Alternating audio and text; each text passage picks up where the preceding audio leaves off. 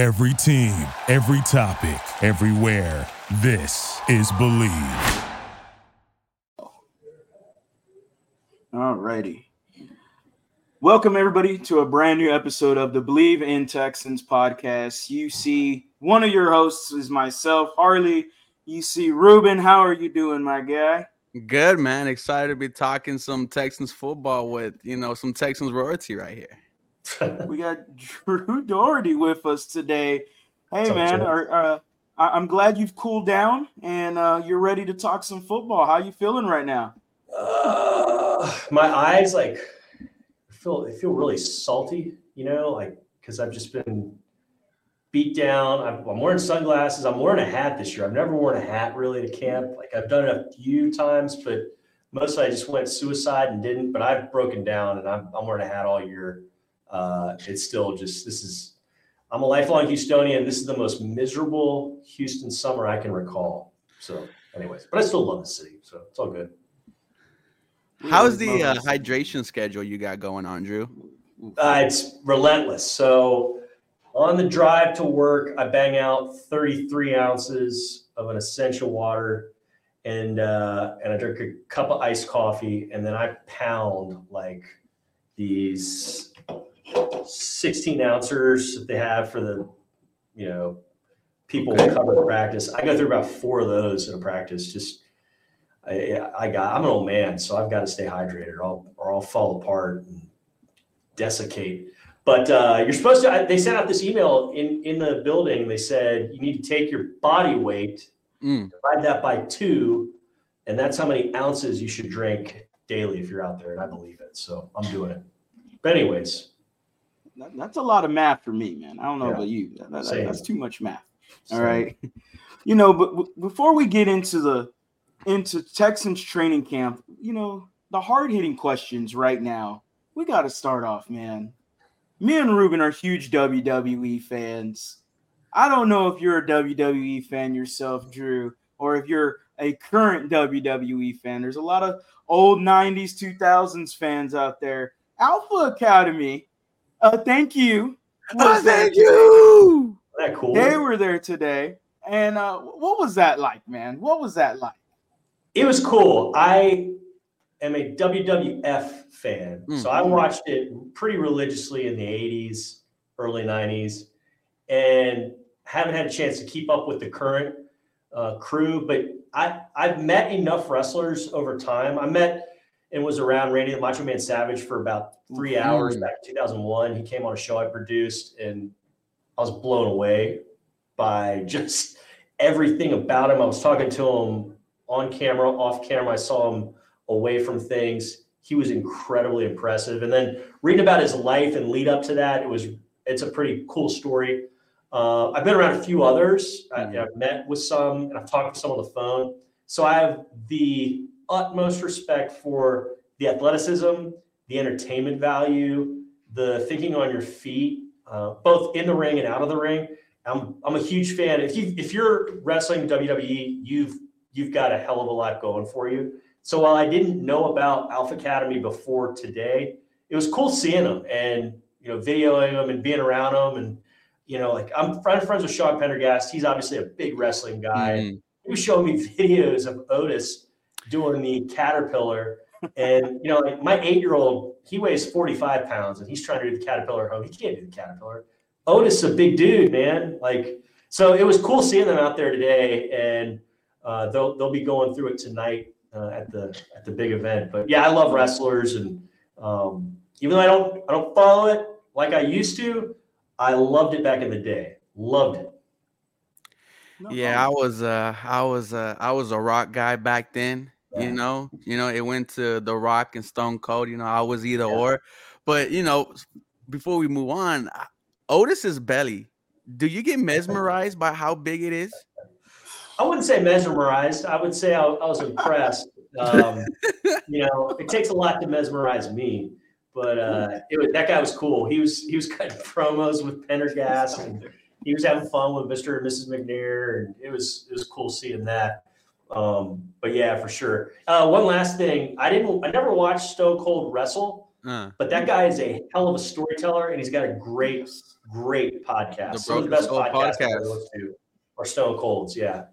Oh, yeah, no, it was great. One of them I like to watch is when he's talking to The Undertaker, and The Undertaker goes on a rant about the WWE stars who try to make him laugh while they were on TV, and Kurt Angle, was just came out with a red bandana and glasses on, and you see The Undertaker laughing, stuff like that. You don't realize it, but when they talk about it, you just find it even more hilarious, man. Shout out to those grown men.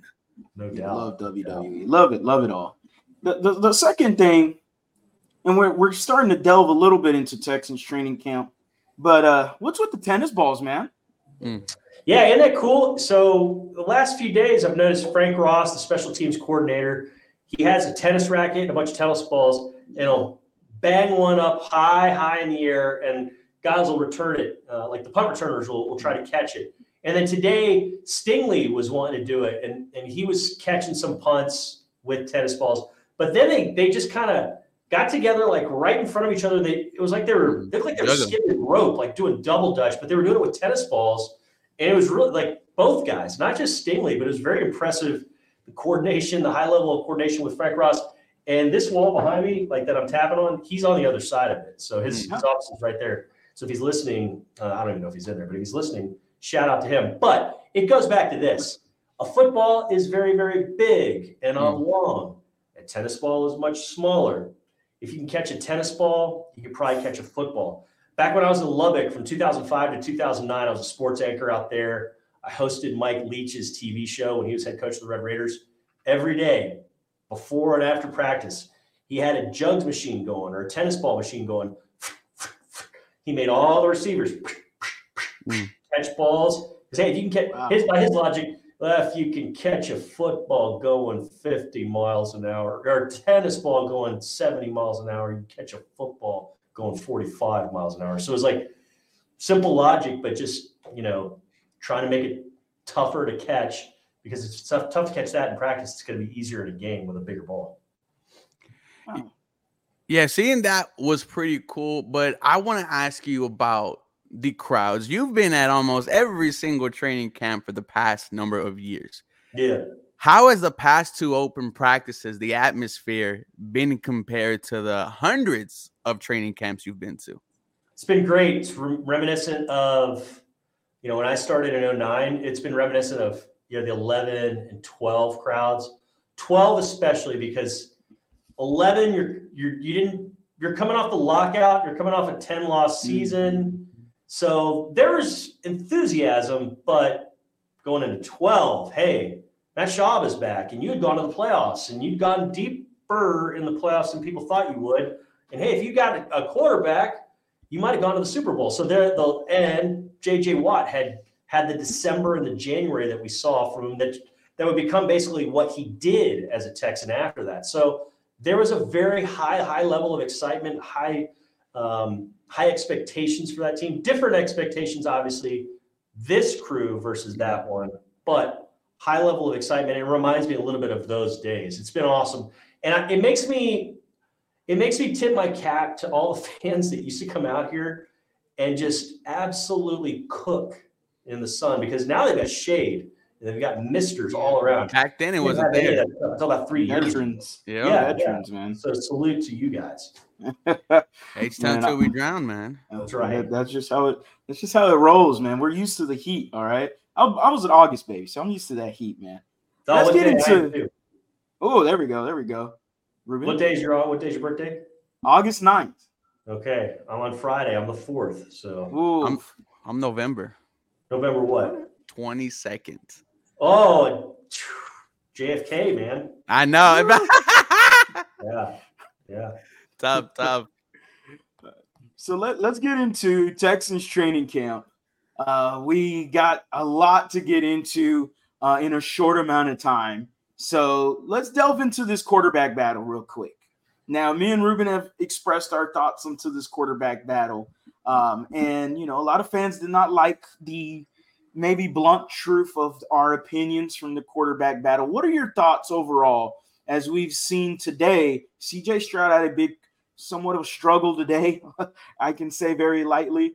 Davis Mills impressed in a lot of throws today, but still didn't come up to par that we want him to be. So what is up with the quarterback battle? What is your opinion on that? Pulling up to Mickey D's just for drinks? Oh, yeah, that's me. Nothing extra, just perfection and a straw. Coming in hot for the coldest cups on the block. Because there are drinks. Then there are drinks from McDonald's. Mix things up with any size lemonade or sweet tea for $1.49. Perfect with our classic fries. Price and participation may vary. Cannot be combined with any other offer. Ba-da-ba-ba-ba. Well, I think C.J. Stroud's doing fine. They're all going to struggle in August. In July. And remember, I think this is a better defense than what we're accustomed to around here over the last few years. So keep that in mind. But everyone's learning this new offense at the same time, whether it's Stroud, who's a rookie, whether it's Mills, who's been around a few years, whether it's Robert Woods, who's going into year 11. So they're all learning at the same time. But listen, you take a guy second overall in the draft, the expectations are high. And I would be very, very surprised if he's not the starter. Hearing other guys around him talk, that are prominent on this team, sounds like, Stroud's in the leader's position, and you would expect that. And Stroud, to his credit, has said, hey, I don't want anything given to me. I'm going to compete. But he's doing and saying all the right things, and I think we're going to see some good stuff once the Texans take the field and play a game against New England. Once they come back and have controlled practices against the Dolphins, those are going to be really important. And then I don't know how much he'll actually play in that game against the Dolphins, plus tack on the practice with the Saints after that. So we'll see. But, Stroud he's one of the most accurate quarterbacks in NCAA history. He's in an offense that's very, very quarterback friendly. And, most offenses should be, all offenses should be quarterback friendly. But as we can tell, they haven't all been or quarterback friendly around here. So I think it's going to be Stroud. I'd be very surprised if it's not. But Davis Mills is going to look better because, A, he's in his third year now. And B, like I said, it goes back to this offense.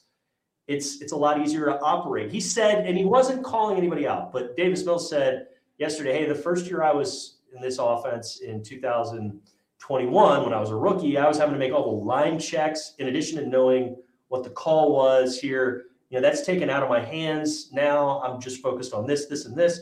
So it's a better system, I think, than what we've seen recently. And I'm looking forward to seeing what that looks like once the games get going. Yeah, speaking of the system, Bobby Slowick, what have you learned from him? Because we've been there, I think, Friday and Sunday, and it's just hard to spot the guy. How interactive he is with the offense and all three quarterbacks. Oh, he's interactive. Don't worry about that. He's definitely interactive, and it's been fun to see what's going on with this offense. It reminds me of those Kubiak days that we had around here back in 06 through 13, and that was a fun offense at times to watch. I loved, the philosophies of it. Getting guys going one way and then popping them the other way, whether it was a run or a pass. And one of the things we were talking about yesterday with Devin Singletary, I was chit-chatting with him, and I said, hey, what do you think about those inside pitches? That sounds like a baseball term, but what I'm talking about is quarterback pitches out to the running back, and typically the running back takes it, and he runs a sweep, goes outside the tackle towards the sideline. Well, in this offense, we've seen that happen, but also they take that pitch and they cut and they go in between the tackles, sometimes in between the guard and the center. So it's a little different. You there? Yeah. A little different wrinkle just happened. So, I don't know. We're doing good. You guys see me okay? Yeah. We can see you perfect. I don't know what's going on. Mic and video is great. All fine. Okay. Sorry about that. So, yeah, it's an interesting wrinkle, but they've got this inside pitch. That's just one of many little things that I think we're going to see that'll kind of prick your ears up. And I do think any struggles we've seen the Texans throwing the ball so far, we've seen the opposite when it comes to running the ball. And I mean, how about the hammer the Texans had last year with Dameon Pierce? You figure it's going to be better this year, and you've got a Devin Singletary. I can't wait. I really can't wait. Yeah, man. Sticking with that side of the ball, let's get into the wide receivers. We've kept an eye on Tank Dell, the electricity that he brings when the ball is in his hands. John Mechie, another one.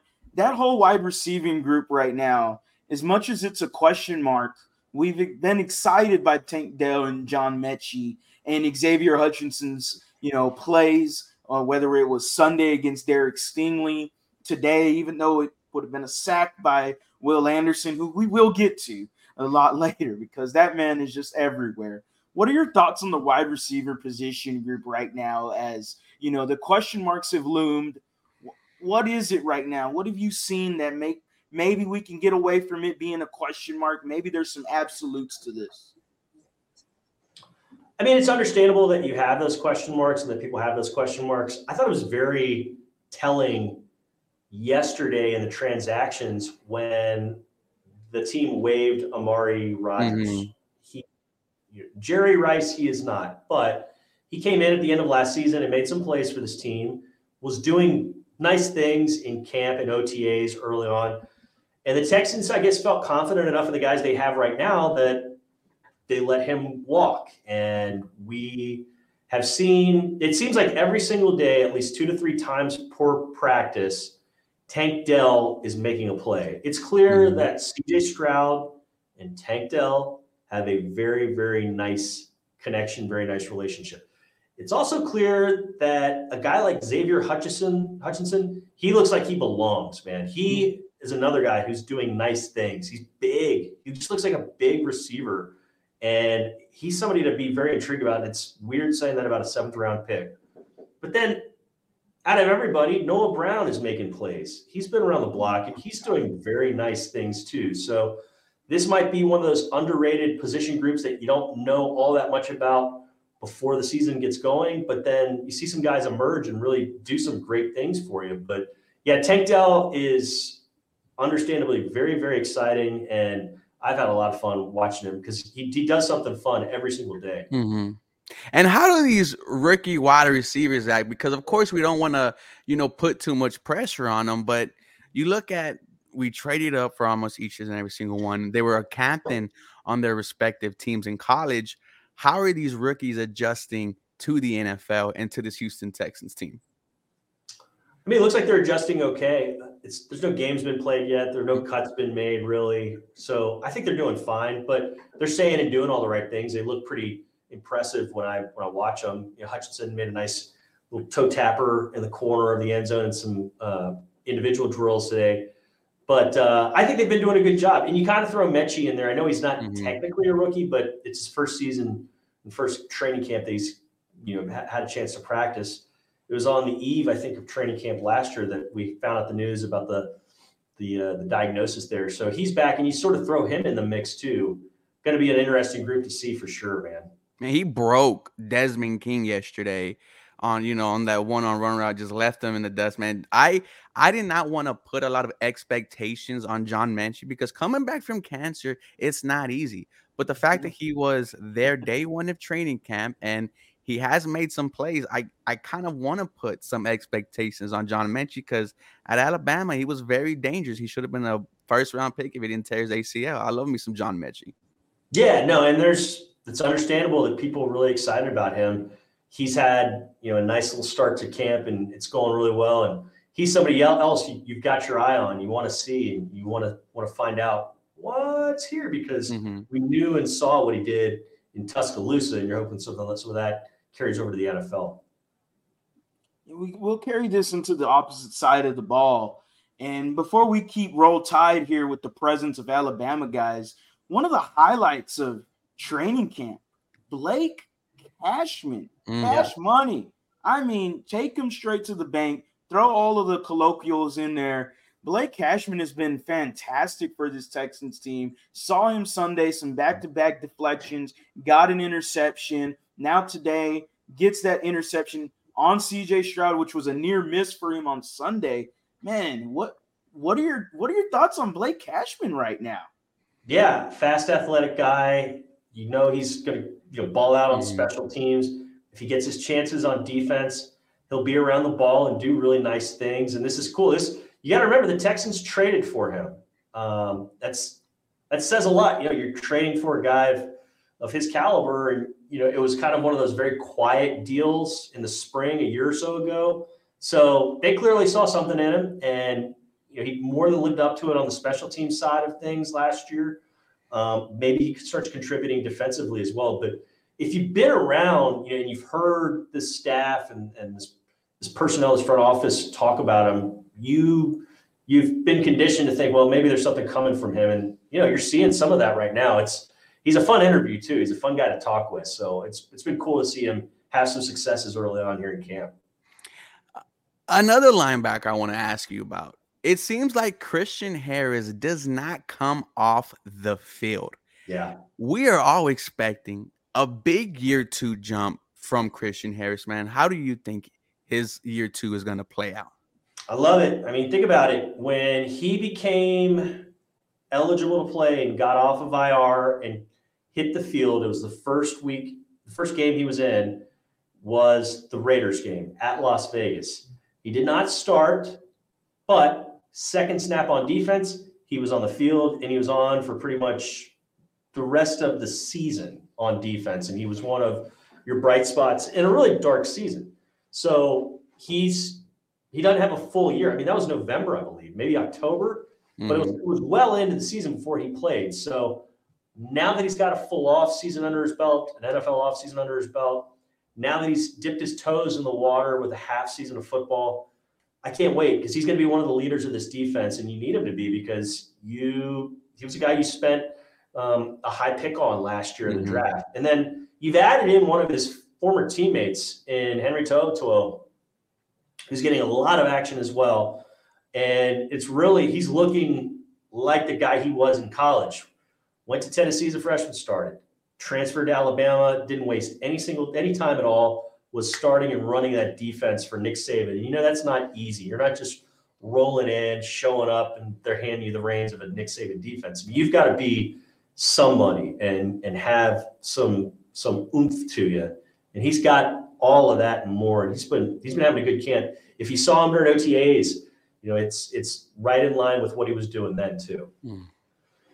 We'll continue with the Alabama presence. We obviously know what the next name is. There's no smoke and mirrors here. Will Anderson is just a brute force. Yeah. He is the Terminator, Area 51, whatever you want to call him. He is that dude. All right. Second team reps when we first saw him on Friday for a little bit, but it just seems like as soon as he gets into that first team reps, that's it. He's stuck with the first team. We saw Coach D'Amico mic'd up, gushing over Will Anderson, and he's been gushing over him before training camp. All right. He's been gushing over him since OTAs. Man, what is Will Anderson like on the field? Well, you saw it. You saw it was pretty much every award you could win at that position on that side of the ball. He won it in college last few years. Texans moved up to third in the draft to take him. John Harris, a couple weeks ago, was at Big 12 Media Days, and he caught up with the writer, Bruce Feldman, who that guy's just piped in as just about anybody in the college football world. And Feldman told John that there's people really high up in the program at Alabama, and they say this guy's the best defensive player that Nick Saban has coached with the Crimson Tide. Think about that. there's a bunch of all-pros in the NFL who've been in the NFL that played for Saban. So that's high praise. And, one of the most impressive things I saw from Anderson on the field over the last week or so, a few days ago, Stroud hits Tank Dell. Tank Dell makes a move and is going up the left sideline, and Will Anderson ran him down and would have had the tackle had they been tackling. Like, it was Clowney-esque. Remember those times Clowney would be in the line of scrimmage, and then somebody would be getting a big gain, and then you blink your eye and Clowney's running the guy. It was Clowney-esque in that regard. So it's going to be fun to see what this guy does, and I cannot wait. I mean, I think he's going to make that trade up seem like a bargain if it holds up and goes the way I believe it can. I'm about to go put about $200 for him to win Defensive Rookie of the Year, man. It seems like every time we are at practice, he is just consistently in the backfield. Switching to the secondary, I think there's no surprise that we all think they are going to be elite. However, in my opinion, I think the better cornerback has been number 21, Steven Nelson, who has entered training camp with a little bit of drama. Shout out to the sweater vest. How do you think Steven Nelson has been so far during training camp? He's looked good. He's been breaking up passes, looking like he did for the Texans last year. Has started out really strong. He's a veteran, and he's somebody that made plays for this defense last year. So, yeah, he's starting out having a really nice training camp and doing what you want from a guy in that position and doing what he can with that experience. Yeah, the secondary's been fun to watch. I know you got to get off soon, Drew. I don't know if you got a few more minutes with us or not, but if you don't, we'll keep on moving on. But the secondary, Derek Stingley made a play today, pick 6 against C.J. Stroud. Hey, man, the secondary, everyone has been talking about it. It has been the highlight, apparently, of training camp, not just the defense, but the secondary. Who in the secondary is going to be a Pro Bowl this year? Great question. Jalen Petrie looks like he's on that path. Just really, really impressive. You kind of like Cashman. He's all over the field, and seems like he's breaking stuff up. I wonder about Stingley because we saw some of it last year. He didn't get challenged all that much. Mm-hmm. Part of that was Texans were struggling and they were getting run on a bunch. But a big part of it also was, I think, quarterbacks and opposing offenses knew, like, this guy can pick you off. This guy's really solid. Maybe let's try some other route. So I wonder how many balls get thrown his way this year because he's really, really effective. But, yeah, he's awesome. I mean, when he's on, it's interesting hearing, especially these young guys that have SEC backgrounds talk about him because they're all very well aware of him and all really, really in unison. They praise him very, very highly. And you see that around the NFL too. I mean, some of the big names that, draft night a year ago when the Texans took him have been, supportive of Stingley. So, those are two names right there that I could see having, Pro Bowl type seasons. All right, man. Well, I don't think you got any more time for us, Drew. I know you. I wish, man. I love talking with y'all, but maybe we do it again sometime in the future. Yeah, we'll definitely schedule something else again. We could have you on. Maybe we can. We'll have talk some Christmas movies, right? Of course. Thank you so much for hopping on, D. Like, I used to listen to you. Like I said, since I was a kid, I would go on HoustonTexans.com and would hear you do the top 10 plays of the season. Thank you so much, Mr. Drew. Yeah, thanks for having me on, guys. Good to see y'all, and can't wait to see you at a practice soon. Yes, sir. We'll see you probably Friday. Thanks, guys. No. Thank you for listening to Believe. You can show support to your host by subscribing to the show and giving us a 5-star rating on your preferred platform. Check us out at Believe.com and search for BLEAV on YouTube.